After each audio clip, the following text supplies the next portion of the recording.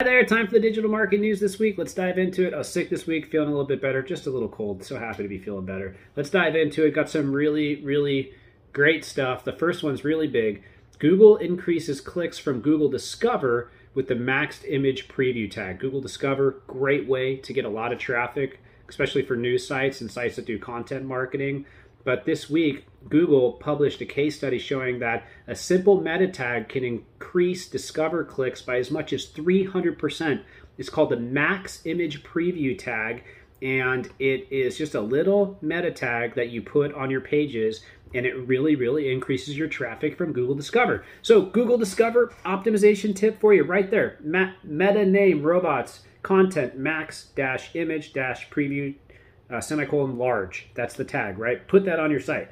Next thing, Google has replaced the structured data testing tool, and they have replaced that with the Google Rich Results page now. So that is gone. Next thing, Google says you need to add an author URL in your article schema. So schema.org, a way to tell Google what's going on with a page. Inside of that code, you need to put a author URL in there so that Google can understand who was the person who wrote it and they don't get confused with different authors. So that's an important distinction. Next thing, Google says that having a lot of affiliate links on your website is not a problem if you've got great quality content, so you can have a lot of affiliate links, not a big deal. I take that with a grain of salt, but in general, they're saying if the content's great, it's okay. Next thing, Google says that Core Web Vitals is more important than just a tiebreaker. So if it's just looking at something that's little, that's not what Core Web Vitals is. Core Web Vitals is a really important ranking factor. Also, in the last 3 months, I really feel like websites that have had poor Core Web Vitals have taken a pretty big dive. So that's something that you should definitely look into.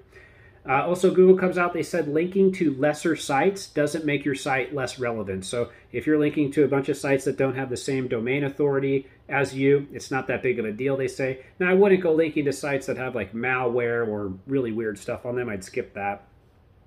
Next thing, TikTok comes out with some marketing tips for you if you want to boost your TikTok following. First thing, they said don't make ads, make TikToks. Next thing, you want to have a lot of engagement. So engage with other TikTokers out there, start a community, build a following. Next thing, they say create a narrative. This is really important. So don't just post a bunch of random stuff. Have a kind of consistent type of theme to the things that you're posting on.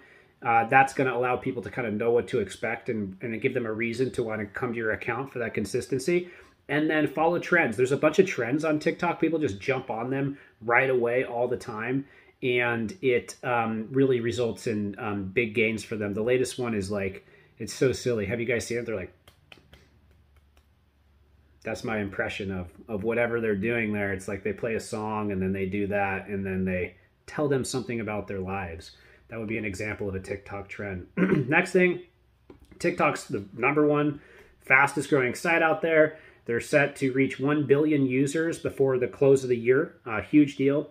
And I am seeing the most new test advertising dollars going to that platform opposed to other platforms. It's based off a recent study that we have coming out probably next week. And then Facebook outlines new privacy policy for advertising. So with Apple and Google continuing to make changes via their browsers and operating systems, and with the changing privacy regulatory landscape, it's important to acknowledge that digital advertising must evolve to become less reliant on individual third-party data, Facebook said in a statement this past week. The company also said that it's going to be developing a set of privacy-enhancing technologies, PETs, for ads. They're going to limit the amount of personal data gathered on users. So Facebook jumping into that game as far as getting rid of cookies, not collecting as much. It's really important for the future of their business. That's it for the digital marketing news this week. Leave a comment below on how you're going to be using this news in your upcoming digital strategy. I'd love to hear about it. Love to hear how you're doing. I appreciate the comments. It's always fun. And I will see you next week. Have a good one. Bye.